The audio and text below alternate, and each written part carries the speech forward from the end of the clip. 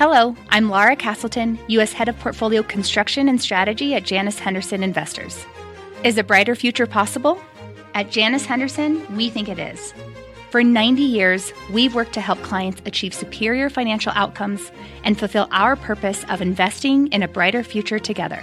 We know that this means our thinking and our investments are helping to shape millions of brighter futures for the next 90 years and beyond. To learn more, go to janushenderson.com. Hey, it's Cramer, and this is my morning take on the market from today's CNBC Investing Club morning meeting. Well, I'm going to break form here. Right now, I have to tell you, I think J&J is wrong to be down. We can talk about the market, but I think that we've gone over with, and we've had, this is a company that we have very close relationship with, and I'll say only like that, but it is true, Jeff, that there are people who are selling the stock and they don't know what they're doing. And it looked pretty good this morning. I mean, as it should have, right? You had a strong earnings beat, revenue beat. They raised their outlook for the full year. I have beats pretty much across the board. I know vaccine sales might have been one of the drivers, but still very strong numbers in pharma, in medtech with China coming back, and in consumer, the growth. Now, on the conference call, there was a comment made. I think this explains perhaps why the stock is down. I don't think it's right that it should be, but they talked about, so they've had this $60 billion revenue target for 2025 for the pharma business. The street doesn't believe they'll do 60. The street is at around 54. Management. Okay, so let's understand. So the street doesn't believe J&J's projections. Correct. Which are 60. 60 billion. And the street's dramatically lower from that. 54 billion. Right. Now, the company did say on the call that based on current rates, exchange rates, that number is actually going to be 57 billion. So my interpretation of that, there might be some confusion happening. Well, if the street's at 54 versus 60, but you're lowering it by 3 due to FX, maybe it should be so therefore lower. The street think that they'll only do 51? Yeah, I don't know. I mean, that would be the apples-to-apples comparison, but I don't think that's fair at all. I think when you see this, I mean, obviously stock was up initially. Yeah. Shadow box. Pre-call.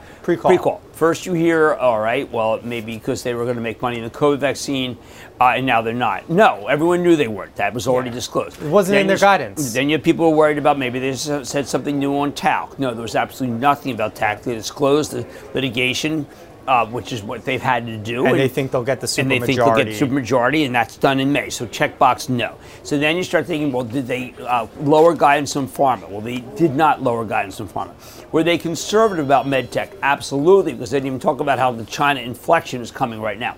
Yep. Was consumer products not so good? No, consumer products was actually double digits. They were able to raise price and no degradation of market share, which then all comes down to the fact that I think that this stock, which is down $4 or $5, may not rally on a given day because there's someone out there who really hates it right now, but it is a buy. Start your day with my outlook on the market every morning. Visit CNBC.com/morning-take to become a CNBC Investing Club member at a special rate today.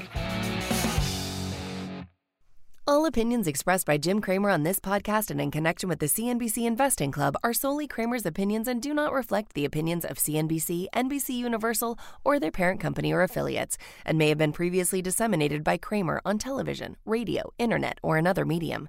No specific outcome or profit is guaranteed in connection with your reliance upon or other use of the content from Cramer.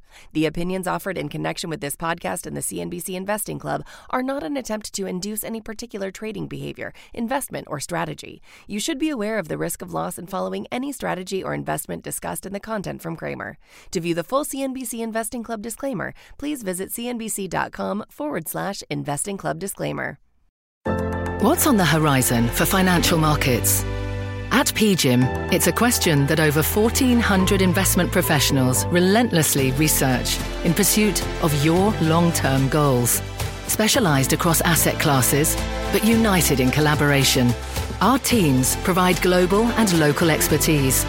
Our investments shape tomorrow, today. Pursue your tomorrow with PGIM, a leading global asset manager.